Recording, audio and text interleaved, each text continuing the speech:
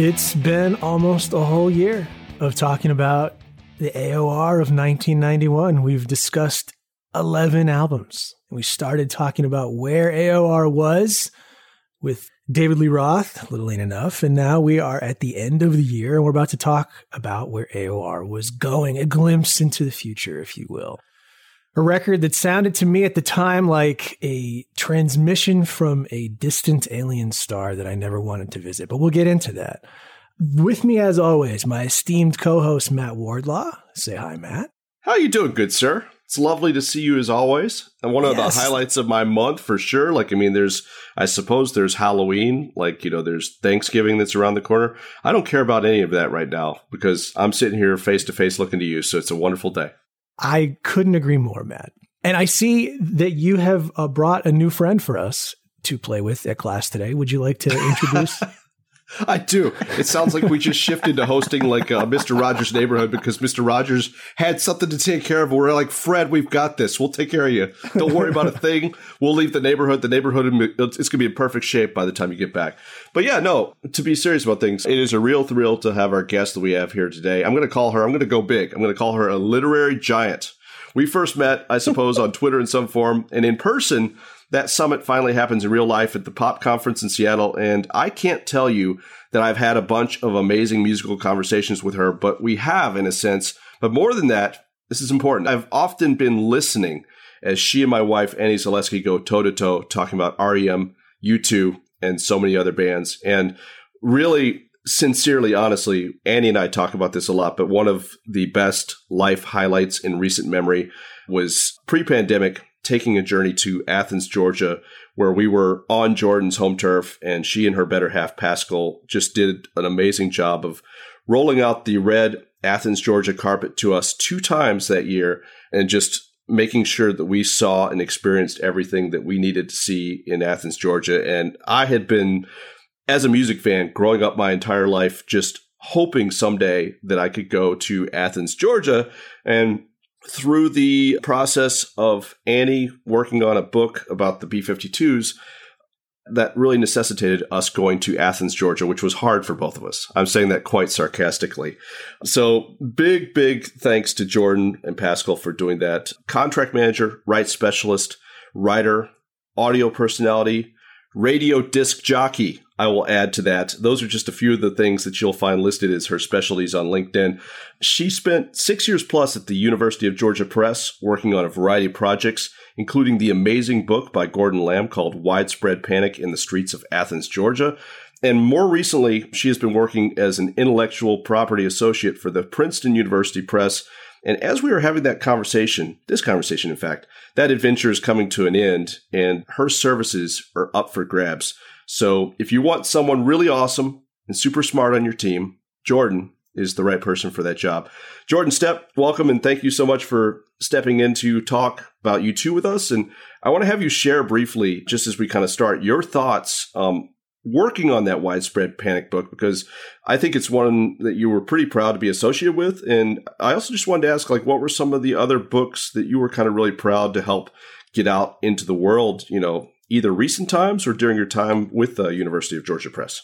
Yeah, I'm still recovering from that amazing intro, so thank you. So Widespread Panic in the Streets of Athens, Georgia holds a real special place in my heart because at the time I had never acquired a book before. I was working specifically just with rights and translations. And we found ourselves in need of a lead title for an upcoming year. And I asked a friend of mine a very difficult question. Can you write a book in 3 months? And he did. So Gordon Lamb is one of these local legend types. He was doorman at the Caledonia, RIP Caledonia, for many, many years. He was involved in all sorts of band management type things. He's kind of everybody's cheerleader when you need him to be, and he's just a phenomenal writer. He has a weekly column in our local alt weekly called Flagpole. So he writes Threats and Promises, and he just really knows the scene very well and is a great author in his own right. So I asked him, hey, nobody's ever written about what was called the world's largest outdoor record release party. Can you do it? And he was like, yeah, sure.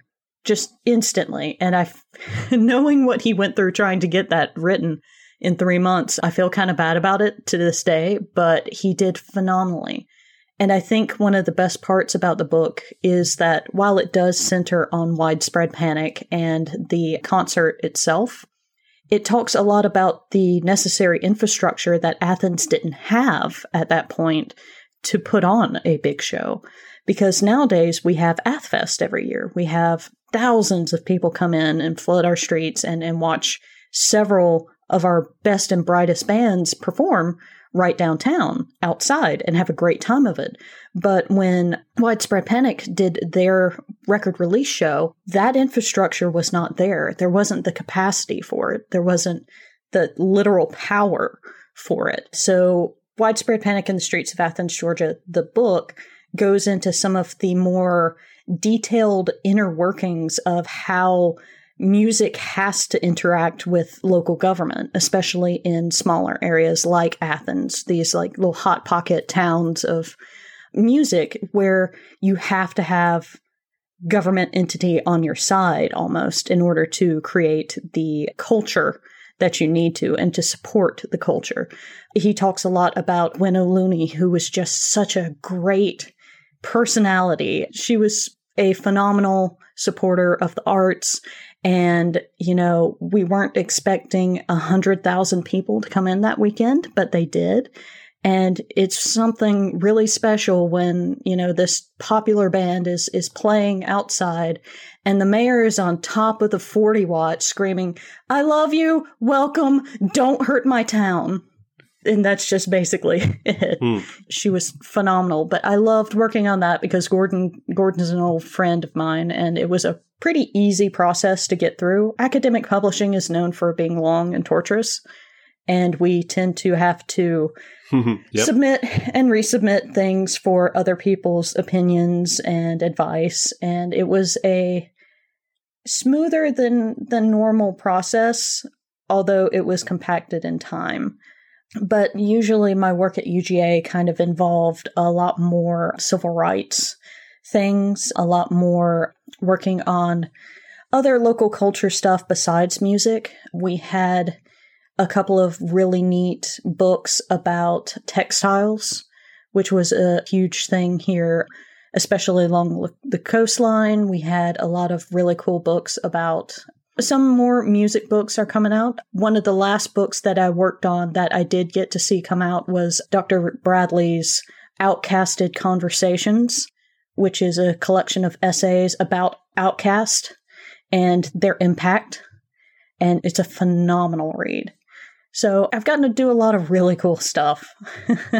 Yeah. And so I guess what I've wondered about the Widespread Panic thing is, like, obviously they have that like big connection with Athens anyway, but like it's interesting to me, and that's why I love Gordon getting to do a book about it, because it's really fascinating the mythology that has like grown around that show. So how instant was that? Like, I mean, here in Cleveland, Ohio, like there are certain concerts and happenings that just have this legend around them. But like, you know, what can you tell us about how quickly like that took hold in that way, and why do you think it kind of like achieved the legend that it has, besides the fact everything you just laid out, like just 100,000 people suddenly showing up, you know, and that wasn't expected.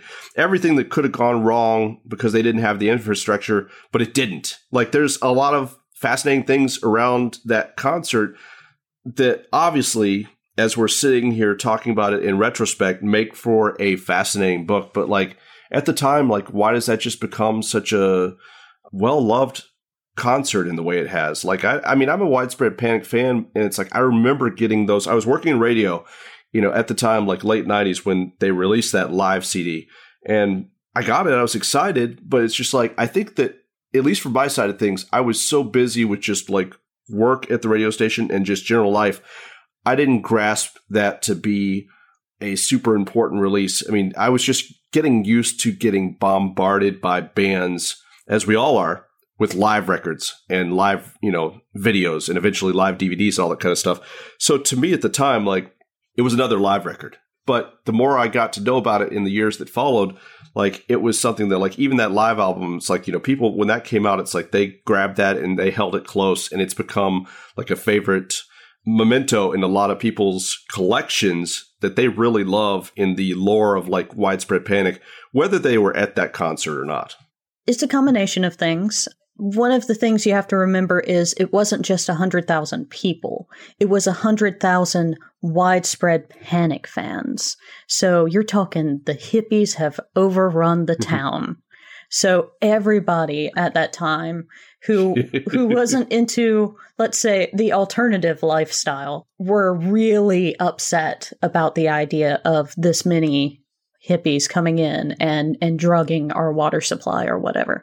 There's a great story in the book that talks about how Widespread Panic had to pay to buy a ton of new feed for all the police horses because a rumor got out that one of the Panic fans had slipped LSD into the police horses' feed in order to make the police horses trip. Like, not like trip, but, you know, trip. So. Yeah, Tripping Horses.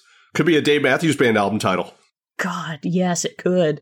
So, you know, already there was like this weird fever pitch in town of the unexpected and the weird, which was not necessarily something that the town had kind of expected, because at this point, you know, REM had already blown up and were worldwide famous, and Athens does throw a hell of a homecoming, but REM fans are not Panic fans, you know? Panic fans and jam bands in general have a certain kind of, you know, fan base that are arguably sometimes more passionate than regular fans, and that really freaked people out.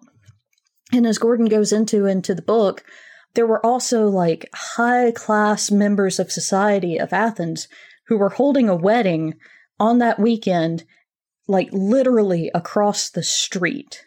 And we're talking people who have had like money and land and prestige in Athens for generations back.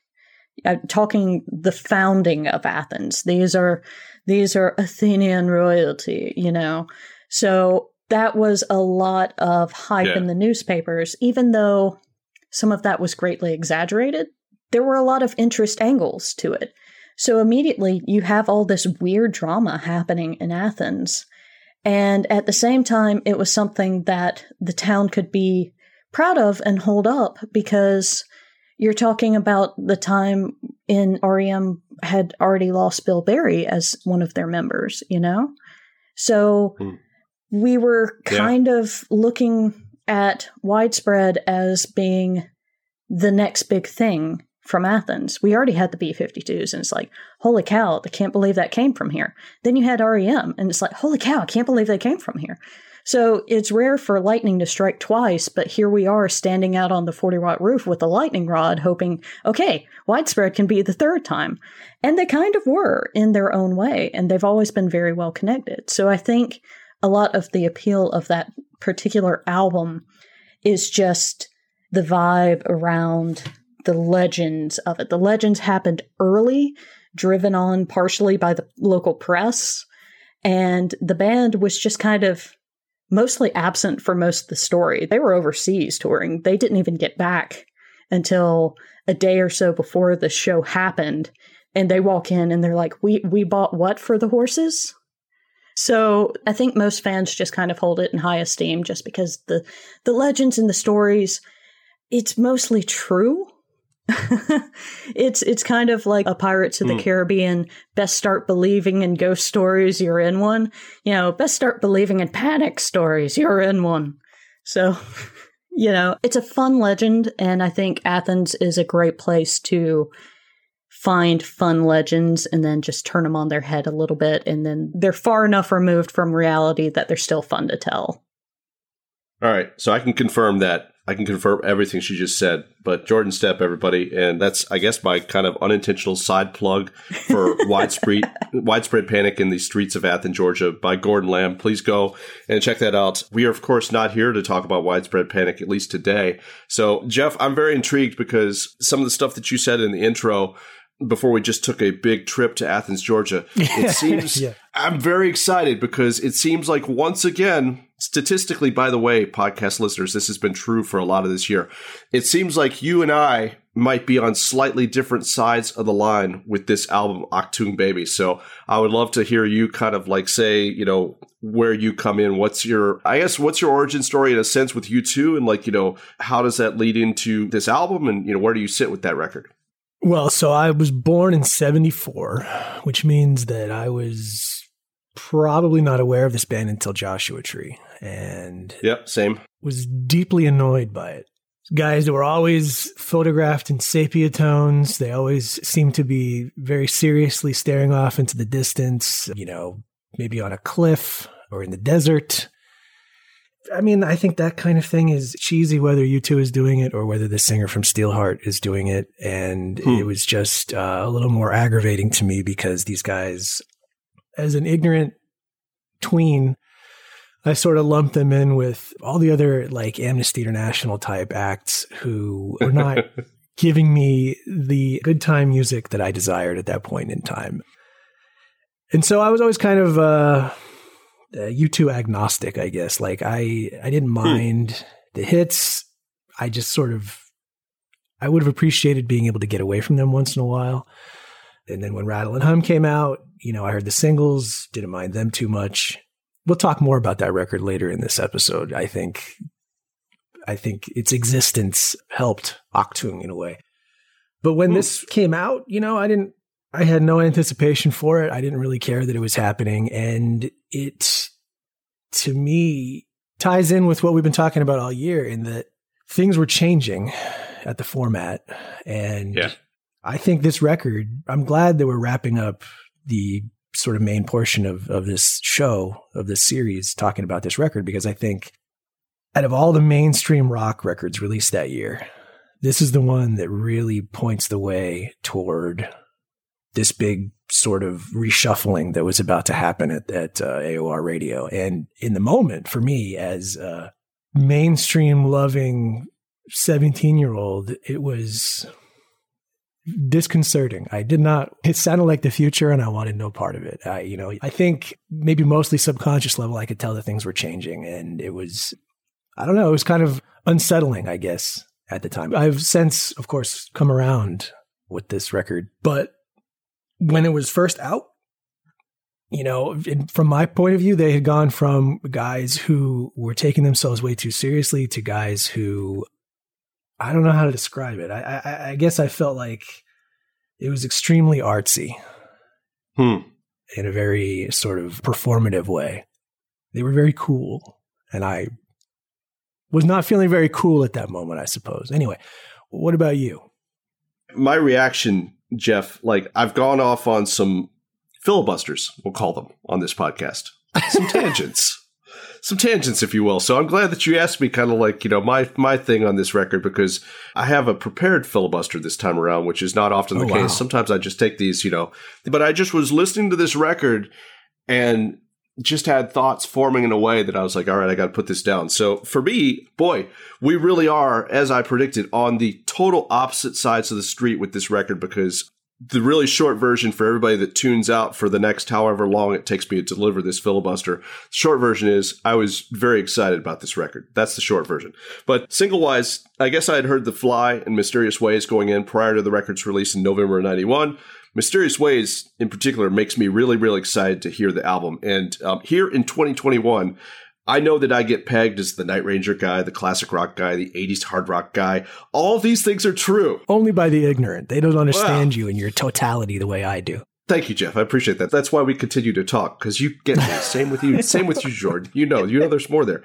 So yeah, all these things are true. But as you know, Jeff, like I grew up with a lot of other stuff. And even now today, I'm always listening to so many different things from so many different eras. I mean, I was just tweeting about how much I'm looking forward to the new Snail Bell record, to name one. So why am I saying this? So in a sense, there's always been a lot of music in competition vying for some time with my ears.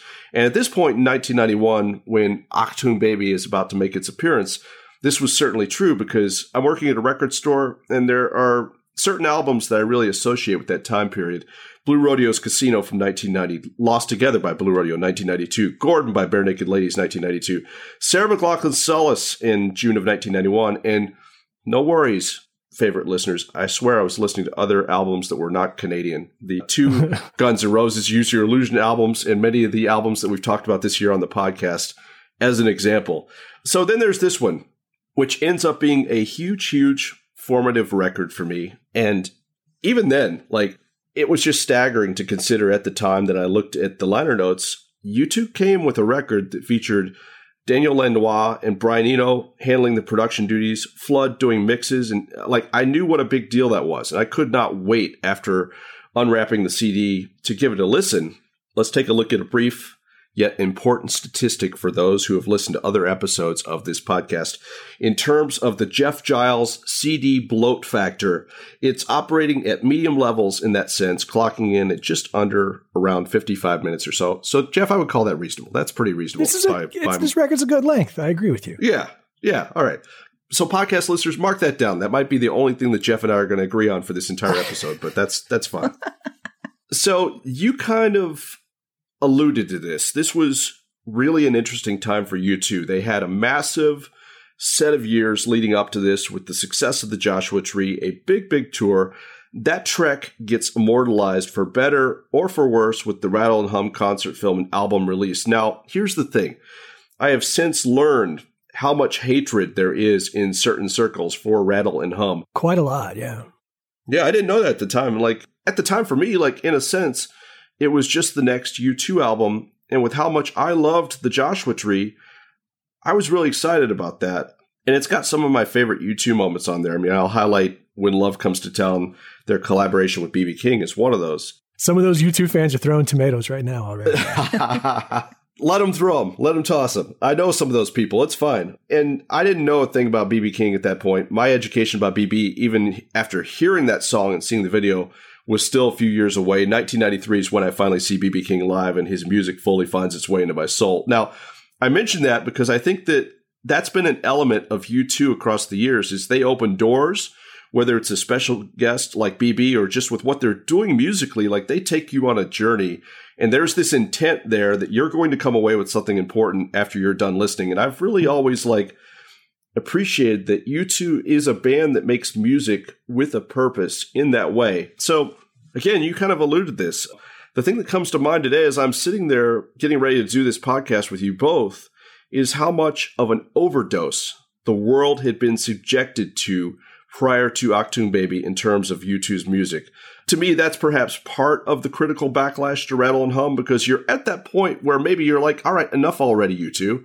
So I think that's something that I thought was really interesting as I sat down and I was thinking about this album today. It's very possible that as Achtung Baby is being released in 1991, that album, we saw it happen with other artists and other albums where it's like, it just could have majorly tanked. In addition to the overexposure, anybody who found Rattle and Hum to be pompous, Achtung Baby and everything that followed with the Zoo TV tour really, really leveled up on that irritant for any critics and music fans who would put that element into their own personal spotlight of disdain. But we have Achtung Baby, which from the moment that you hear the opening moments of Zoo Station, and Jeff, this is where he ceased to agree with me on this a long time ago, but he's not going to sit with me in the car on this one. It's an incredible, incredible album that if you have ears, it can't be denied. That's what I wrote, but as I've learned today, if you're Jeff Giles, it can in fact be denied. So now listen, in my remarks, I was copping to the fact that I was not necessarily mature enough to appreciate this album when it came out. I've come around since then. I don't mind this record. If we're going to go on a road trip, you can play it to your heart's content. I'll be fine with that. I listened to it probably 4 or 5 times before we did this show. Okay. All right. I would not have guessed that. So there we go. That's good. That's good. It's just listening to this record today, it's just such an interesting mix of things. You've got the intensity of songs like Zoo Station, The Fly, Mysterious Ways from a production standpoint.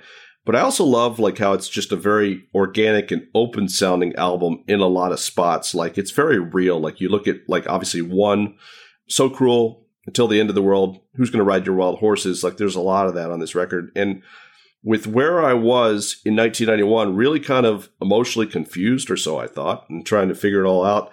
Like this album is one of those that like I just always, when I think about this record, when I hear this record, I just remember and realize how much that album meant to me then and how much it means to me still. Like I really just enjoyed like the whole journey that came as a result of this record. Like, you know, this record, the Zoo TV tour, which I really, really regret missing, the Zooropa album, you know, you end up getting the Until the End of the World soundtrack from Wim Wenders.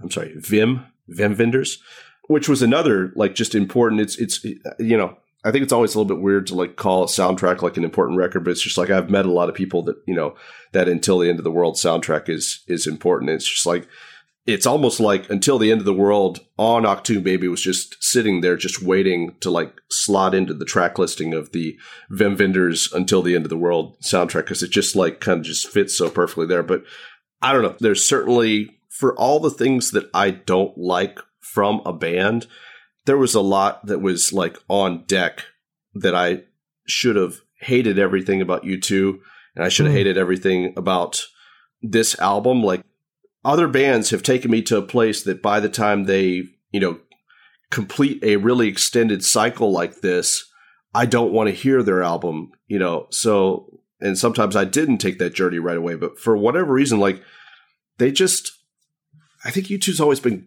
good about like just, you can't look away. Like they're going to grab your attention. They're going to find a way to grab your attention. So like when I took that CD and I put that on and I heard the opening moments of Zoo Station, and I talk about this a lot with artists, but it's just like the importance of the opening track on the record. And it's like, I'm always interested when a band has a track like this as their opening record, how much science went into them making that track one, or did it just kind of, because some people will tell you, yeah, it works really great in the album sequence. You know, that's why we have it there. Like sometimes that can be all it is it worked really well in the album sequence. And that's why it's track number one. But more than that, like I tend to think that a band like U2 and some other, you know, bands and folks that I've talked to, it's like they put that song like track one because they realize what an incredible left turn it is for them as a band, that it's going to make a statement when people hit play on that CD. And it's like, I would guess that was what their intent was, putting that as track one on Achtung Baby. And it did exactly that, because like I'm listening to that song unfold and I'm just going, holy shit. Like it establishes expectations well. Yeah, it does. Like, I mean, they level up in a certain way, like with the arrival of Rattle and Hum, but it's just like when I started like going back through the U2 back catalog, like that's what they've always done as a band. But it's just like you, 1974. So I came in with Joshua Tree. If I came in, you know, any earlier than that, I really don't retain that. So Joshua Tree to Rattle and Hum to Achtung Baby, like each one of those like chapters that they have filed all the way to present day, like they're always going to be one of those bands that like, even if they dare to automatically put that album in my iTunes, whatever that album is, as they did, so many people pissed off, I'm always going to be excited to hear what U2 has up their sleeve with an album. And I don't know, I guess as the kids these days say, I will always stand for U2. So there you go. That's my filibuster with some bonus paragraphs that weren't even there on the page. You said some things I want to get into, but first I want to hear what Jordan has to say about this record. It's interesting to me that you really hit on Zoo Station as an album opener, because it does do that automatic grab for you.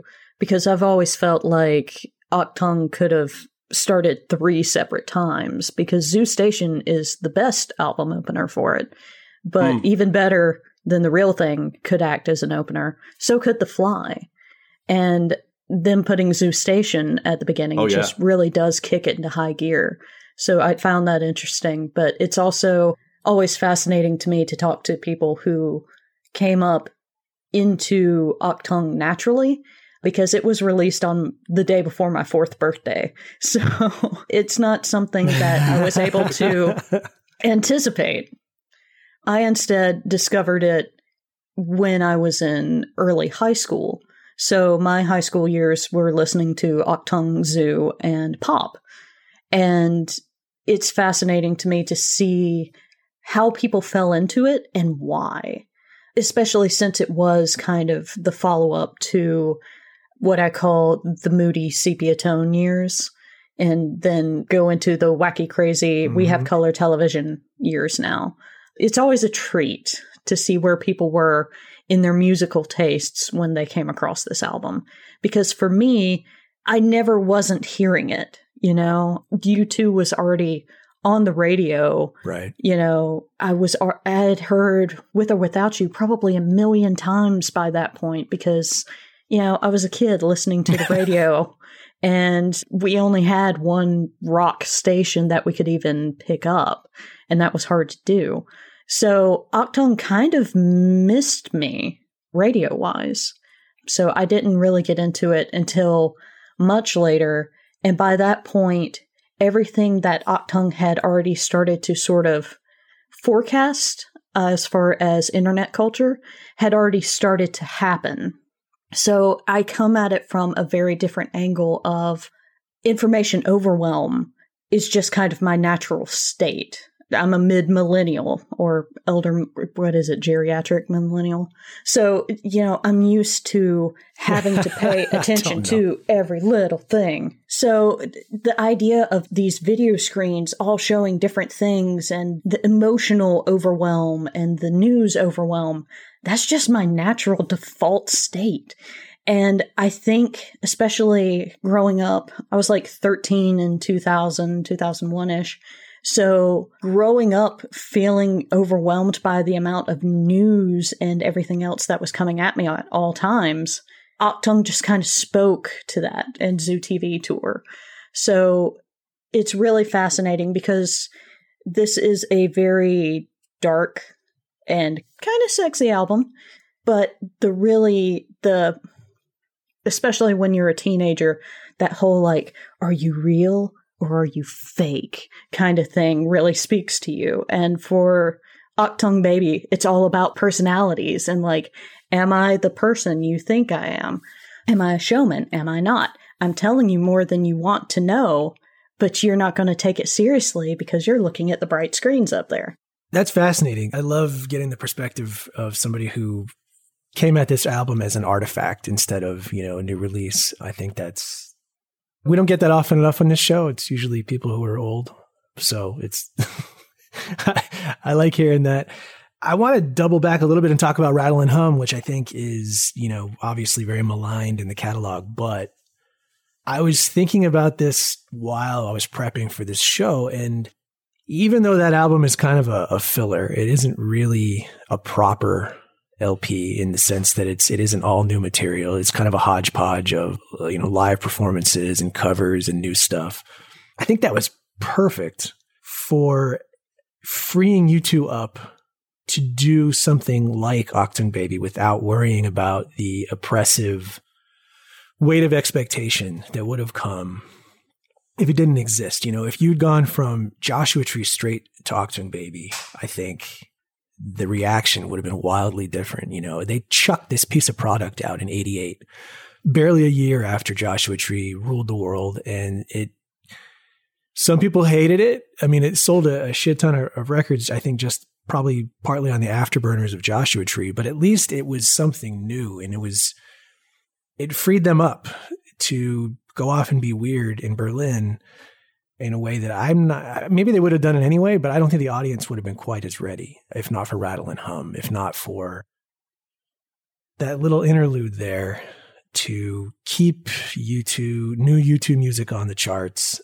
Whether it was intentional or not, it was a really savvy move. I think we've talked about it a few times on this show, that how crucial timing is. And when you have a hit as big as Joshua Tree, I think a lot of acts kind of default to taking a long break and really stressing, trying to get it right, trying to deliver the best possible follow-up. And the fact that U2 didn't, I think benefited them in the long run.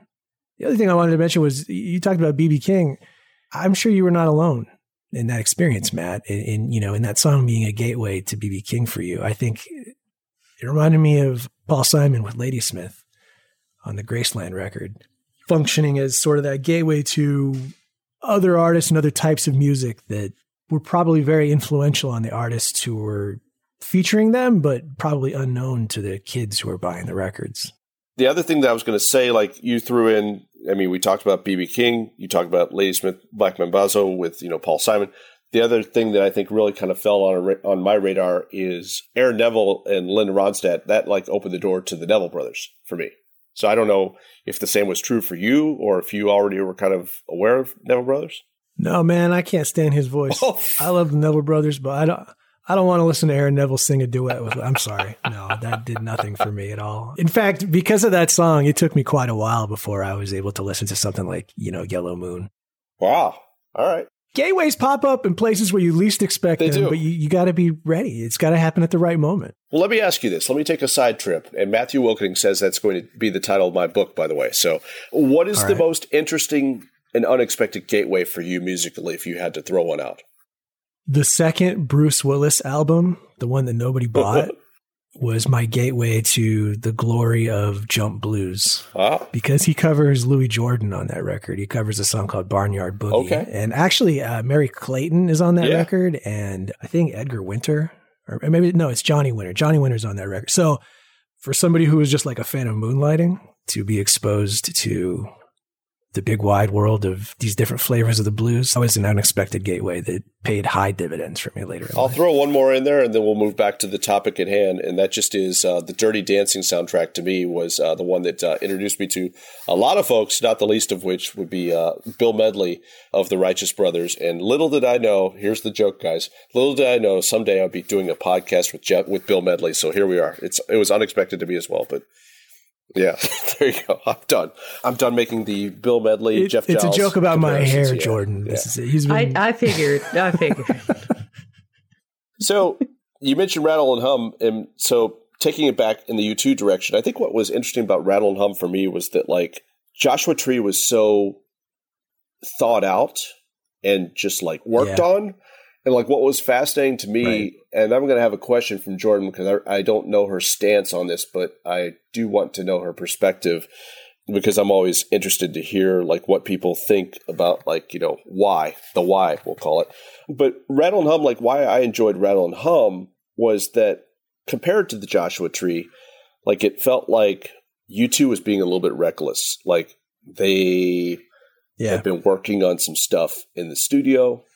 They had some live recordings they were proud of, and they put all that together, as I think you said, like as a bit of a hodgepodge, and gave people a certain kind of mixtape that they weren't expecting to get from U2.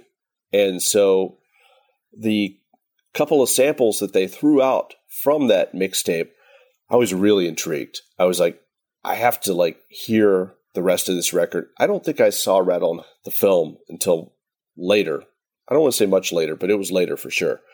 So when I got that album, it was a really fascinating trip to me. Like it did not disappoint based on the stuff that I'd heard on the radio. The stuff that I'd heard on the radio was out there enough to the point that I hoped that the rest of the album would kind of like deliver on that out there-ness. And it did. So the question that I'll put over to Jordan, not knowing your stance with Rattle and Hum, is like, why do you think that people get so angry about Rattle and Hum? Why are there some people out there that just have the hatred that they do for that record and film? I think it's because you can sense the panic. So here's my stance on Rattle and Hum. I think you're looking at one of the world's biggest bands suddenly realize that they want a career after they have released the world's biggest album. And they're not really sure if the material that they already have is up to snuff and if this is going to be the thing that they need to follow. So they were in their late-ish 20s when they were starting work on Achtung, I want to say, which, is a reasonable time to... Wow. Yeah, I mean, they were like 33 when they were on the Zoo TV tour. So late 20-something is kind of a good time and a universal time to kind of step back and go, what am I doing with my life? And I think what you're seeing with Rattle and Hum which I do enjoy. Most people don't see it as an actual U2 record. It's a stopgap, but I think some people hate it because they were just sick of U2 at that point. Some people hate it because they just were not fans of that kind of sound, because you're talking about a sound that owes a lot to the American South. And U2 at that point were taking a lot of cues from the American South and the American Southwest. And that was already starting to get a little played out at that point, because you can just look at the Billboard Hot 100 for like 91 and it's all music dancing, it's CC Music Factory and Paula Abdul. And it was already starting to get a little old hat by the time that Rattle and Hum came out. But for me, it's one of my least favorite albums because, like, the documentary, quote unquote, of Rattle and Hum shows the band uncertain of what they want to do. They exerted way too much control over Rattle and Hum, the film, and the album Rattle and Hum is them going, okay, what if we did this, and this? We've already got this in the can. Let's see how people react to it. And I think without Rattle and Hum, you would not have had Achtung Baby, because you needed that kind of reassurance that, hey, this is the best path for us to follow, or maybe we should do something else. I think at that point, the guys had all been playing that kind of same music for long enough. They were settling into, this is the kind of stuff I want to do versus this isn't this kind of stuff I want to do. And it split very heavily along the rhythm section versus the leads. So you've got Clayton and Mullen who are like, we want to keep doing the same thing that we're always doing.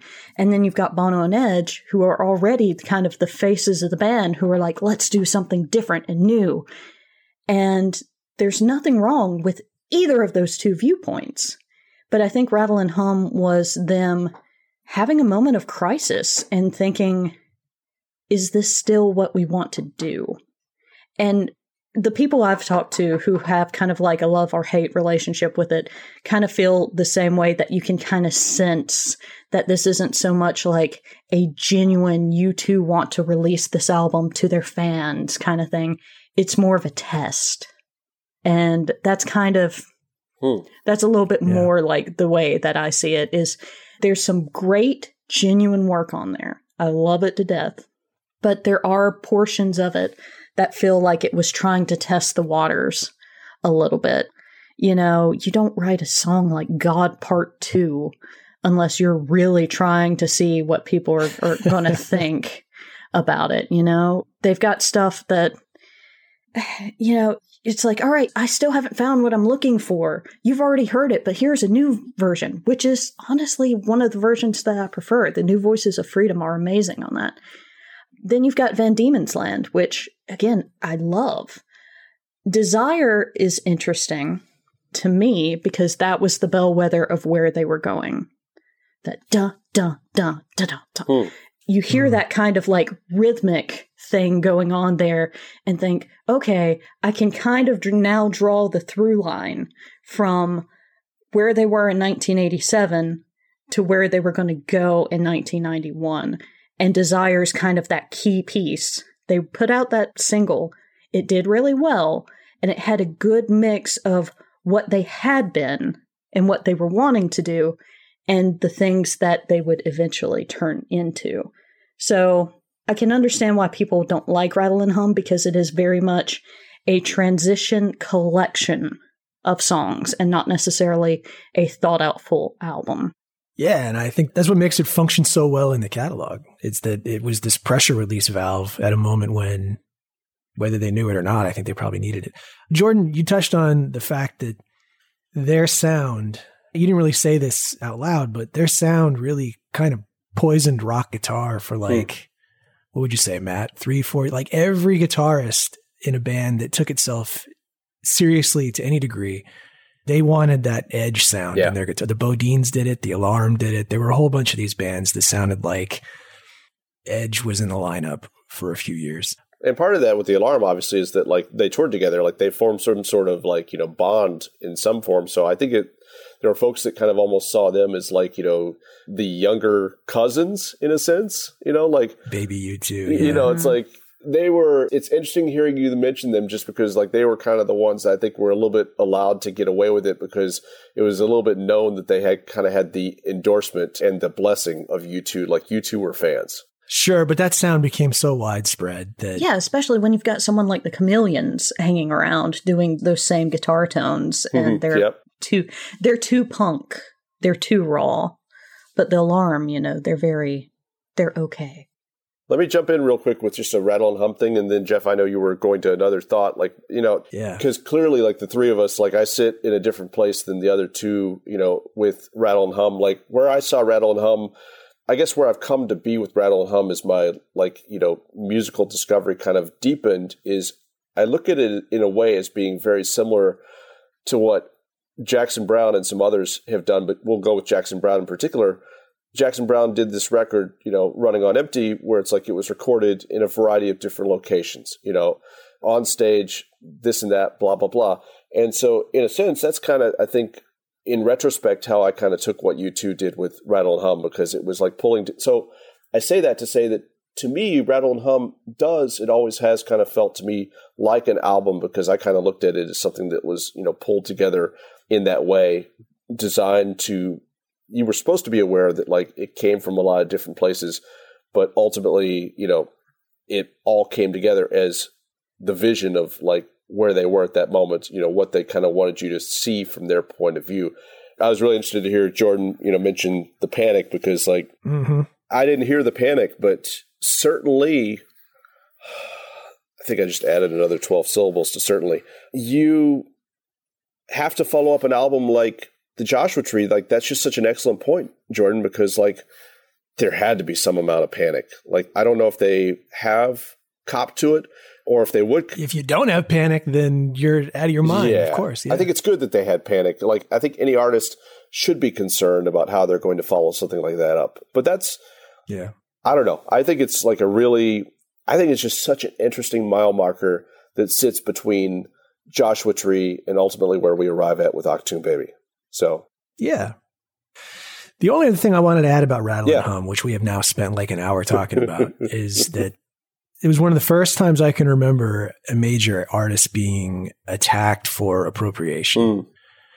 The timing is interesting because Paul Simon really didn't face that with Graceland, at least not in the moment. There were people who were a little pissed about the cultural boycott being broken, but the question of appropriation wasn't really something that he faced. But these guys, between Angel of Harlem and When Love Comes to Town, they were accused by a certain sector of critics and some fans of sort of fetishizing this, the roots of what their music was at that time. Like Jordan said, the American South, specifically blues, they were accused of being dilettantes at that time. Let's talk about the Panic. We know that when the band got together to make this album, it did not go very smoothly. They went to Berlin. They did not like it there. Their hotel was gross, something that Daryl Hall can identify with. They should bond over that. The studio is in disrepair. And like Jordan said, there was a divide in the band between Edge and Bono, who were feeling like they wanted to expand horizons a little bit, and the rhythm section. And the impression that I've gotten is that they were at odds for a fairly significant portion of these sessions. And at one point even thought about breaking up until Brian Eno came in. And Eno's role during the making of this record was kind of unusual in that he would be in the studio for a minute and then he would just kind of fuck off for a while. And then he would come back with theoretically fresh ears and listen to what they had done and say, these are the bits that need to come out because they sound too much like old U2, or, this stuff is good, whatever.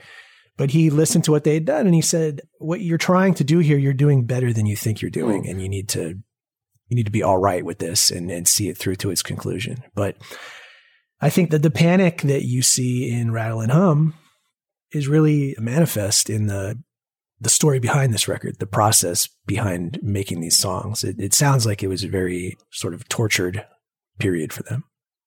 Yeah, I mean, that's always been my impression. Like, it's an album that, like, you can almost hear that on the record that, like, had things gone a different way, maybe we would not be listening to the record. There's definitely, and again, like, I think a lot of great records come out in that way because there was a good amount of turmoil within the mix of things. And I am always interested, like, I think it would be a completely different record if you didn't have that turmoil and that friction.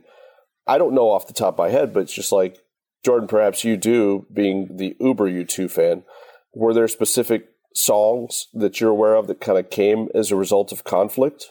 Well, I mean, the most legendary one was One, and that seems to have finally reached itself into mythic status, where the band were at each other's throats in Berlin and trying to make two completely separate songs, and just by happenstance, Edge is playing the main part that we do know as One. And Larry was playing some drums and Adam was playing the bass for a completely different song. And they just finally clicked into a groove together. And then Bono starts singing his quote unquote Bongolese until he hits "We're one, but we're not the same." And that's kind of the big tale of how U2 saved itself from conflict by writing one of the greatest songs about conflict, about a relationship unraveling. I take that story with a grain or two of salt, just like anything related to U2. It probably did happen some way similar to that. It sounds too good to be true, doesn't it? Yeah, they are showmen, after all. So I don't have a particular reason to disbelieve it. I feel like something similar, or at least something that felt similar, probably happened and resulted in the song One. But that is the specific song that everyone points to as the song that the band wrote to save themselves. What are some of your, like, favorite songs that really, mean a lot to you on this record? Ooh. For me, I was always a huge fan of Ultraviolet, Light My Way, because it didn't really sound anything like the U2 that I was used to. I liked that for a while, and then I think I ended up with Acrobat being my favorite off of the album, especially lyrically, because when I was a teenager and listening to this, I was very involved with, like, my local youth groups and that kind of thing. And I grew up in a Southern Baptist church, which, people who have grown up in that kind of environment know the mental acrobatics you have to kind of go through, where you talk like this and you act like that. And that just kind of became a very anthemic song for me for the rest of my high school years, was like, don't let the bastards grind you down. I didn't know that was a literary reference, but Acrobat was it was the touch point for a lot of things that I can look back now and go, why am I always so skeptical of why people say and do the things they do when I know that they're not meaning it? It's like, oh yeah, because when I was 13, I was just listening to Acrobat over and over and thinking about how people are saying things they don't mean, and then just watching it unfold on news. But yeah, Acrobat specifically is kind of the big deal for me. The other one being Mysterious Ways, just because, and this is a story that's way too long, but the basic gist of it was, I was unpopular in high school. I grew up in a very small town. I somehow managed to land the cutest guy who didn't go to our school to go to prom, and we were the only ones dancing to Mysterious Ways on the dance floor, and it was all anyone could talk about the next week and a half at school. So that's kind of like, yeah. I love that story. That should be in a movie.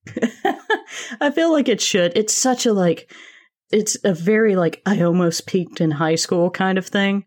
But, it's cute, and the guy was very nice. We ended up going very separate ways, but we did have a mutual love of that song. So, yeah, Acrobat and then Mysterious Ways is probably the ones for me. Did you get to see one of the shows on the 360 tour where they were going heavy on the Achtung Baby stuff? Yes. So funny story about that. My 18th birthday, they came to Atlanta, and the guy who I went to prom with and danced to Mysterious Ways, we went and picked him up from his college and went to the show and watched them play Mysterious Ways. And it was a great time. It was a great time. My mom let me skip school that day and take me to U2. So yeah, it was glorious getting to see. I'm assuming you were not the only ones stuff. dancing at that show. At that show, no. And it was kind of weird because it was like, this is our song. No one else dance.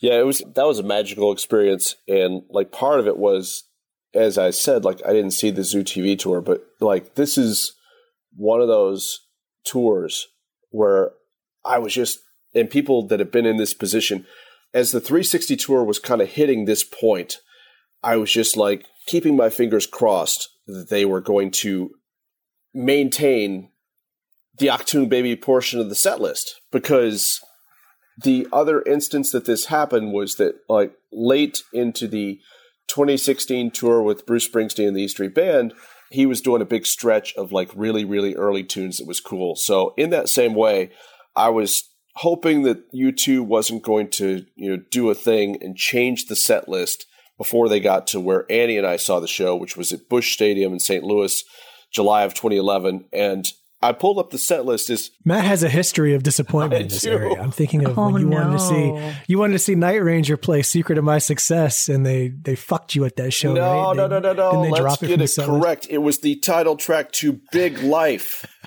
which they had not played since the Big Life tour. Jeff likes to awaken anger within me. They had not played it since the Big Life tour in the 80s, so it had been a lengthy stretch, but I'll spare you, listeners. I'll spare you. I will. But yeah, I had to pull up the Busch Stadium set list to remember exactly how it unfolded. I just remembered that it was, Achtung Baby heavy, but it's awesome because the show opens up, in a row. You get Even Better Than the Real Thing. You get The Fly. You get Mysterious Ways. And you get Until the End of the World. And it's like, and I just remember like how happy I was like at that show. I was not, and I've never been a huge stadium show guy, which I think partially accounts for why I did not go to see the Zoo TV tour. That's why I didn't go to see We Can't Dance, that tour for Genesis. That's why I didn't go to see the Division Bell tour from Pink Floyd. All of these now, dear podcast listeners, huge regrets for all of those three that I didn't see those shows. I think I was like, oh. Really? Yeah, absolutely. I was like. Those shows can be so unfulfilling. Why don't you just get the Blu-ray or, get a bootleg? It's so impersonal to be way the fuck out up on the grass or, up on the nosebleeds. Or even if you have decent seats, you're still, I don't know. I'd rather see a club show than one of these big ass shows that you're talking about. I figured I would get a chance to see Pink Floyd again in an arena, and that didn't happen. Yeah. I would agree with you that I don't want to do a stadium show. U2 is the only exception to that. Absolutely. Absolutely. Yeah. And that's the thing is like that 360 show. And yes, there are, it was funny. By the time Annie and I actually saw the 360 tour in St. Louis, they had already done like the broadcast on YouTube, I believe, from Rose Stadium. I don't know. They had done a broadcast early in the tour for 360. So we had watched that like in her apartment, so we had seen the 360 tour, and they were far enough into the 360 tour that it was like, we just had like decided we weren't going to get a chance to see that tour. And so when they announced that St. Louis show, it was a lot of fun. That was hands down one of the best U2 shows I've ever seen. So bringing it back to Achtung Baby, I'm curious for you, Jeff, because this was another element of why I did not go to see the Zoo TV tour. When you heard that Achtung Baby record, first of all, let me loop back briefly. Did you purchase Achtung Baby at the time that it was out? Nope. You did not. Okay, that was the sense I got. So just being a person paying attention to the radio singles then, did you expect something on the level and the spectacle of the Zoo TV tour? Because like, as I look back, I don't think I expected that. I think that was part of it was that like, it was just even the stuff that I was seeing on MTV, like as they were doing reports from the tour, like it was so over the top and so overblown speaking to everything you just said about stadium tours, that I was just like going, pass. I don't want to see that. And, it was only after I got the Zoo TV video release that I was like, all right, I messed up. I should have gone to see this. No, I did a hard pass. And that whole era of Bono having these alter egos that he would slip on during these, I found that deeply annoying. Deeply annoying. And I mean, I think part of it is just the fact that, just all the emotions that I described in the beginning, I think those all sort of poisoned the well as far as that was concerned. But I had no interest in Bono giving me commentary on, mass media and the state of the world or whatever. I didn't care. I didn't want to know what his perspective was. And I didn't think that he was particularly incisive, by putting on a pair of shades and being the Fly or whatever the fuck. It made it didn't resonate with me whatsoever. It's such an interesting period because you get, like I kind of mentioned earlier on, you get the Zooropa album after that, and then you get the pop album, as Jordan mentioned. Like, so did you like... Right, but so here's the thing though, like they kept...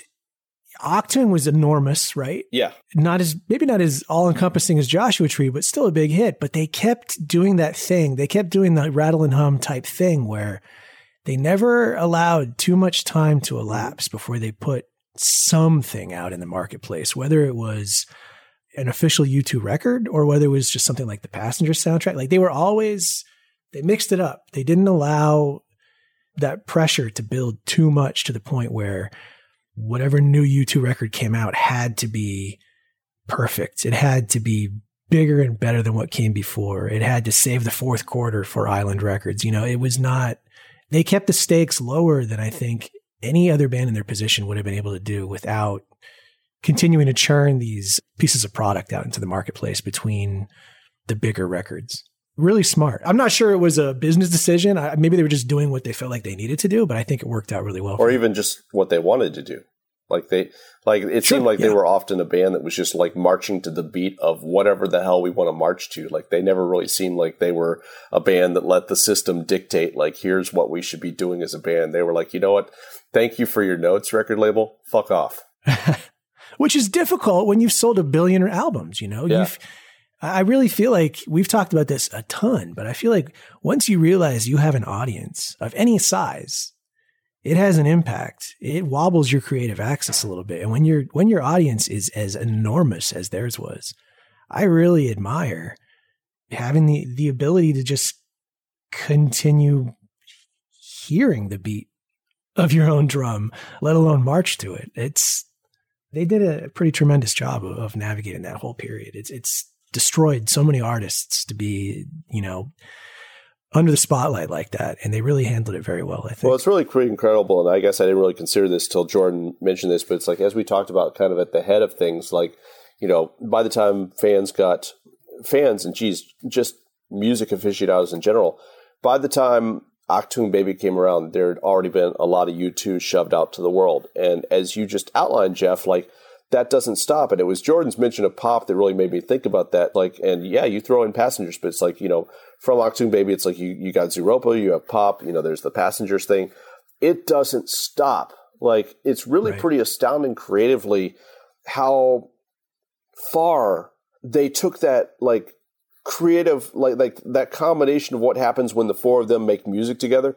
It's really kind of amazing how many different directions they took that in a productive way that was creatively fulfilling for a long time before you can really say, okay, they kind of stumbled here. So I guess what I wonder is, like, creatively fulfilling and also satisfying the thirst at the marketplace. Yeah. Like, I would put that Batman soundtrack single on that list. Yeah, too. That's a great tune. Right? There was no larger piece of product for them, but let's get back on the radio. Yeah. And not only get back on the radio, but my YouTube mental timeline is kind of fuzzy here, but I think that single was probably one of the more radio friendly things that they had done in a while at that point. Yeah, absolutely. So, they had been kind of self-indulgent, and then here's this big hit. I think Jordan's trying to say something. Yes, please. It's funny you keep mentioning the Batman soundtrack, because Hold Me, Thrill Me, Kiss Me, Kill Me is probably my second or third favorite U2 song. I know how it came about, but like, it's kind of my jam for no specific reason. But yet, I mean, it's a fun song. The sheer amount of stuff that they were putting out was just ridiculous. I mean, they put out The Passengers in 95 and then Pop in 97. Although Pop, from my understanding, came out a little earlier than they wanted it to because they had already booked the tour for Pop and were spending too much time remixing and just kind of had to put out Pop as they were going to put it out. But it strikes me that the 90s especially were the time that U2 were finally kind of starting to get a grip on what they wanted to do. And as Bono would often say, you know, we're reapplying for the job of biggest band in the world. They did that with Achtung and kept it going with Zooropa, because I consider Zooropa almost just like the B-side to Achtung. It's so similar sonically. Sure. There are some indications of where they wanted to go with Pop and Passengers, but it is so tied to Achtung in my brain, I just can't let it go. It kind of functions almost as like how Rattle and Hum functions. That bit of, here's a little extra, here's a treat for you, your fans, here's a treat. I think it came off much better than Rattle and Hum, particularly because it has something like Stay Far Away So Close on it, which is just, you know, God tier U2. But you've got this ridiculous output, not just musically, but the music videos from that era are amongst my favorite of any kind. So they're really trying to push the boundaries, both tour-wise and with their visuals, too. They finally locked into something that wasn't just all dreary looking to the distant horizon thing. So it's really interesting to me that that's what they snapped back to in the 2000s. You know? It's like, oh, we had our fun period. Now let's go back to being moody. Right. For you, like, all that music, Jordan, like, what was the most, like, I guess, fascinating moment for you? Because, like, for me, I think this honestly, like, knocked me a little bit sideways at the time, and I don't think I necessarily got it. But, like, in retrospect, one of the collaborations that I love the most is, you know, them doing Miss Sarajevo with Pavarotti. Like, that's just, like, I love that. I was just thinking I love that, and I just was thrilled, like, looking at the St. Louis set list on the 360 tour. Like, that was another great thing about that tour is they were playing that tune in the set list, you know. So that's probably the one for me, you know, next to, you know, Zoo Station, just as far as, like, you know, most interesting sounding U2. But I'm kind of curious, like, from your side of things, like, what they did in that whole time period, you know, that really kind of just knocked you out in a good way. The most obvious would probably be Automatic Baby. Oh, yeah, very true. Because despite, you know, being born and living in Georgia, I wasn't really an REM fan until I stumbled across that version of One that Mike Mills and Michael Stipe had done with Larry and Adam. And U2 introduced me to a lot of other bands, which introduced me to a lot of other bands. So you can kind of see in my record collection, or rather my CD collection, because of course 2000s, you can see the through line of like, okay, this is where Jordan was really into U2. This is where Jordan tried listening to Springsteen and decided not to. This is where Jordan tried to listen to, you know, these other bands that were obviously like either working with or influenced by U2. And then you get to the point where it's like, oh, here's where Jordan discovered where REM was. And then you can go, well, here's where Jordan suddenly decided REM was number one and U2 was number two. And then everything else fell apart. And then you discovered Pylon, and Pylon became the favorite of all time. And then everything else kind of just dropped behind it. But I mean, that's the most obvious one for me was Automatic Baby, because I think especially for me coming from the middle of nowhere, I'm not originally from Athens. I'm from a very, very, very small town several hours away. The idea that this homegrown Georgia talent could be on the same stage as these worldwide Irish rock stars and hold their own and be complete equals, for my teenage mind, that was like, okay, I can do something, you know? And that's a very, like, feel good, I can do it all kind of thing. But when you're first learning to love music in that way, you kind of need that. That's why certain music appeals to you when you're 13 or 14, because it does tap into that like instinct part of you that, yes, you are special. Yes, you can do these things. And for me, seeing REM on stage with U2 at the presidential ball was just kind of like, okay, you know, because these two goobers up here singing sound like my uncles and cousins, you know, they look like them. And they're up there with the two coolest people I know, who are like the drummer and bassist from my favorite band. So maybe I should also get into them. And I did. And, you know, now that's kind of like my whole thing. So here's my final question, Achtung Baby wise, Jeff, before I throw things back to you. And I'll start with Jordan, I guess. Like, is there a moment on Achtung Baby from a song perspective that you would undo and take out of the track listing? I'm interested to hear that because I look at the 12 songs that are here on the album and I'm really pretty okay with all of them being there. But I'm curious if there's anything, if we look at, you know, CD bloat, you know, if we look at the 55 minutes that are here, like, is there a song that we take away that makes this a stronger record in any way? Do I get to replace it with anything? Sure. Jeff doesn't like that part of the rules, but yeah, we can allow a replacement.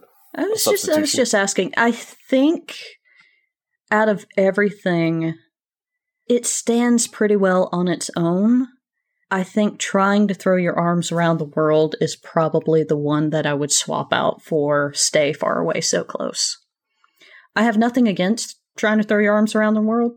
It's the closest thing to filler I feel that album has. I would agree. Yeah.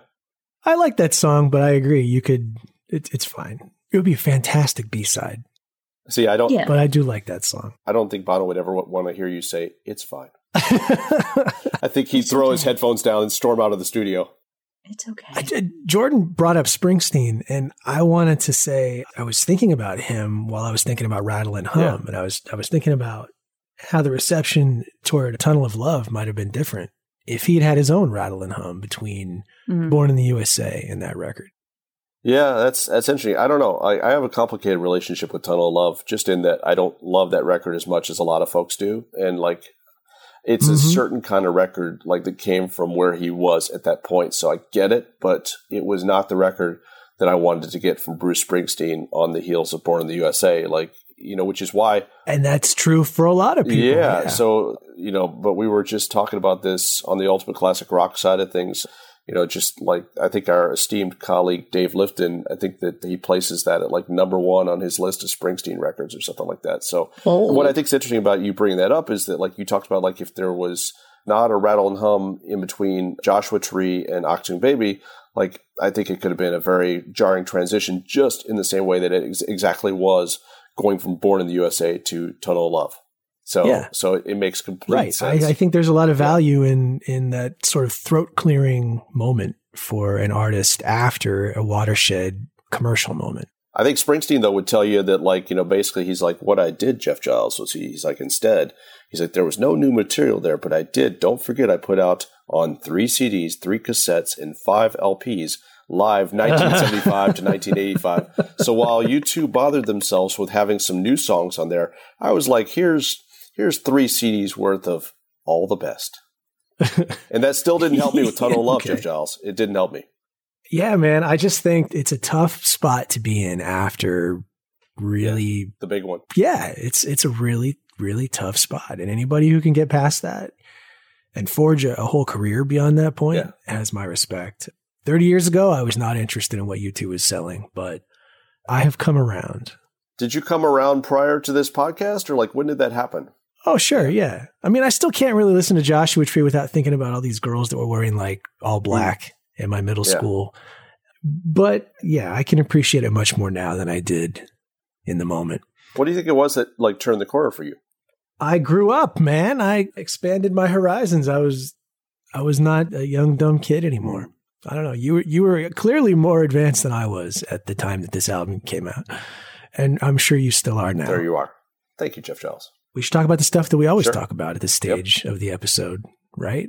How do we think this record functions as a bellwether for what was about to happen at the format? I think it's a very loud alarm, personally, for a lot of the artists that we've been talking about all year long, that things are changing. How so? Like, in the sense that, like, I mean, because the other thing that kind of happens, I mean, obviously, you know, grunge takes over, but, you know, I think that, like, obviously alternative music had they grabbed a big piece of the pie, like, you know, for a lot of the 90s, all these bands that came around that, like, you know, in some cases achieved some sort of prominence in the 80s, and in other cases, like, really, you know, were newer bands. Just a random band I'm thinking of is, like, you know, a band that emerged prior to this, but it's just like Big Head Todd and the Monsters. There were bands like Big Head Todd and the Monsters and Toad the Wet Sprocket that grabbed a piece of the pie in the 90s. So to you, does U2 kind of like start to open the door to that alternative revolution? I think it's a message that things are changing, because even though U2 is a little bit younger than some of the other acts that we've been talking about this year, they had an enormous influence on the sound of rock radio from 87 on. You know, they were at the table with the bigger acts at the format at this point in time. And they not only were not interested in copying what they had done before, but they weren't interested in sounding like anybody else who was making mainstream rock music at that time. Yeah. And they really pushed things forward in that corner of the marketplace in a way that a band of their stature did not need to do.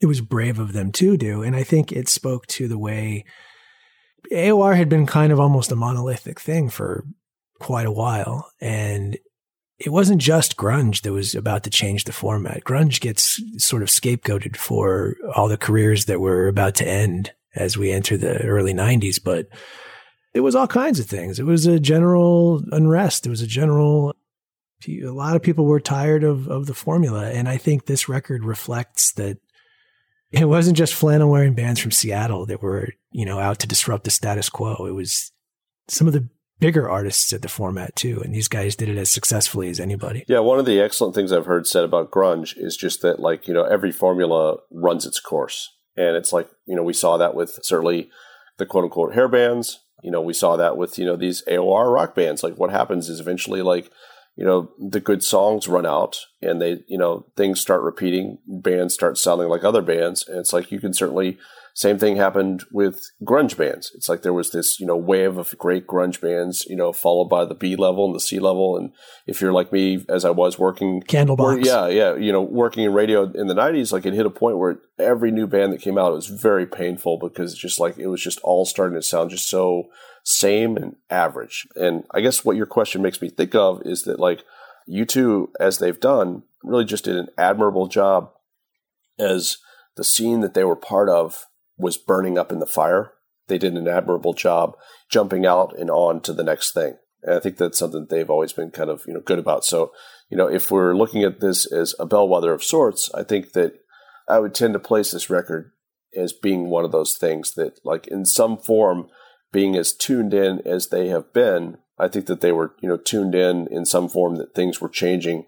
At the same point, I would say, like, they were making their own change. Like, you know, U2's, like, I don't know. They've always been good in my book at, like, creating the thing that doesn't exist. And I think they did a lot of that with this record.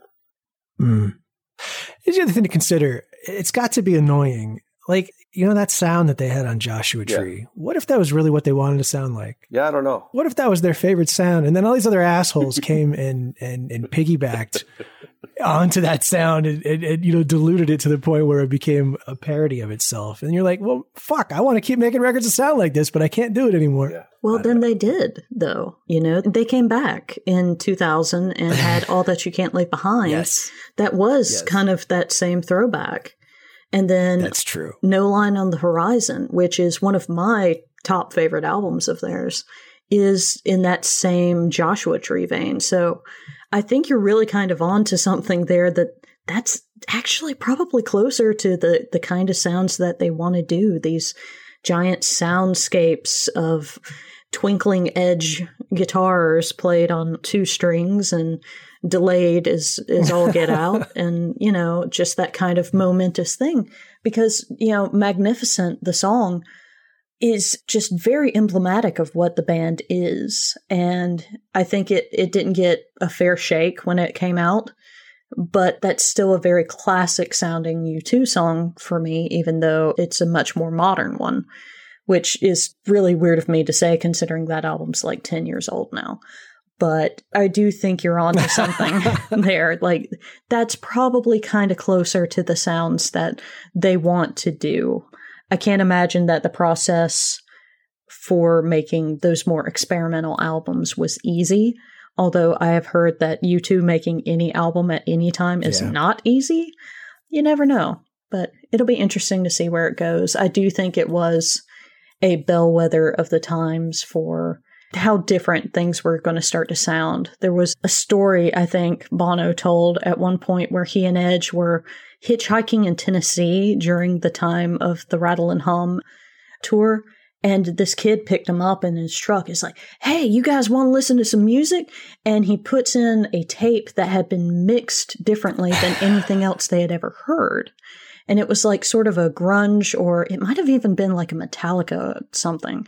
And it blew the speakers out. And it just sounded so different than what any of their albums had sounded like. So if there's any kernel of truth to that, that may be something that they kind of realized was, we do need to change up our sound and we need to change how people hear it.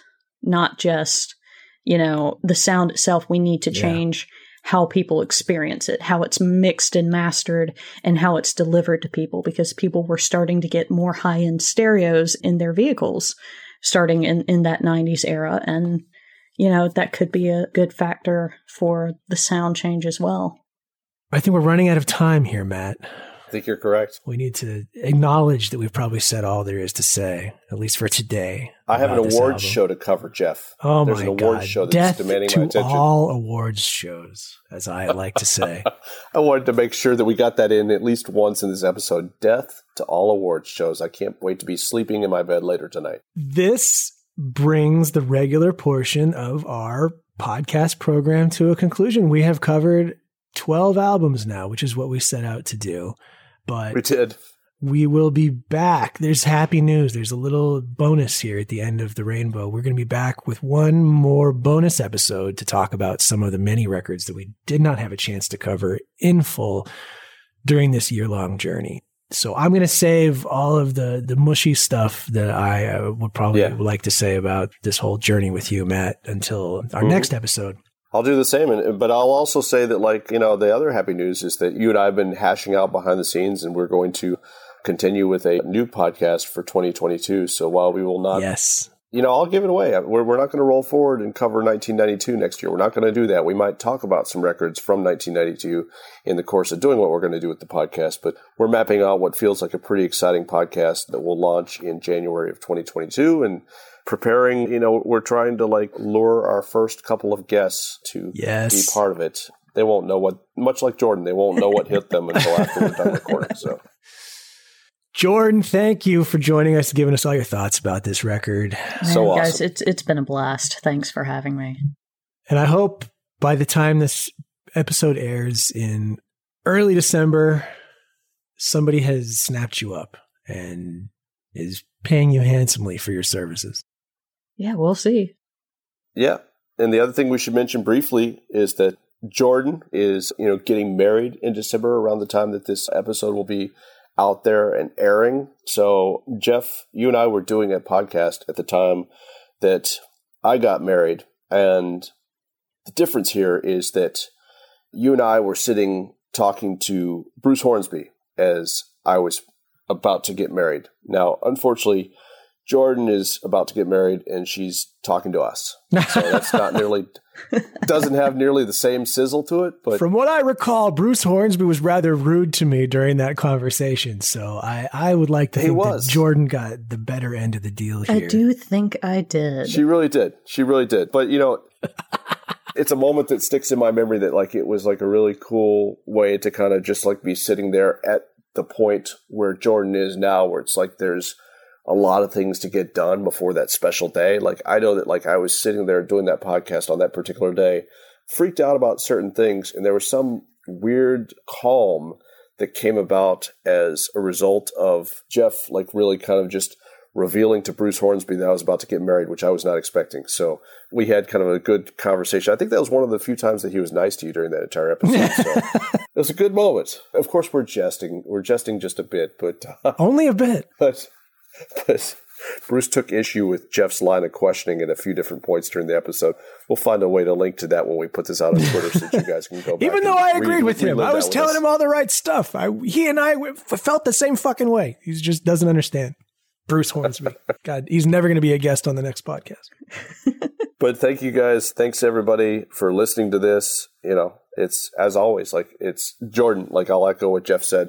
It's always a pleasure to talk music with you and get your thoughts. And this is one of those that, like, ever since we started, you know, planning this particular episode, I knew I had questions that I was like, I can't wait to find out what Jordan kind of has inside her skull about this record and about all things U2. So I think we've done a good job of, like, kind of going over a lot of those items today. So thank you for the time. Thanks for spending the time with us. It's been just a huge amount of fun. Yeah, it was so much fun.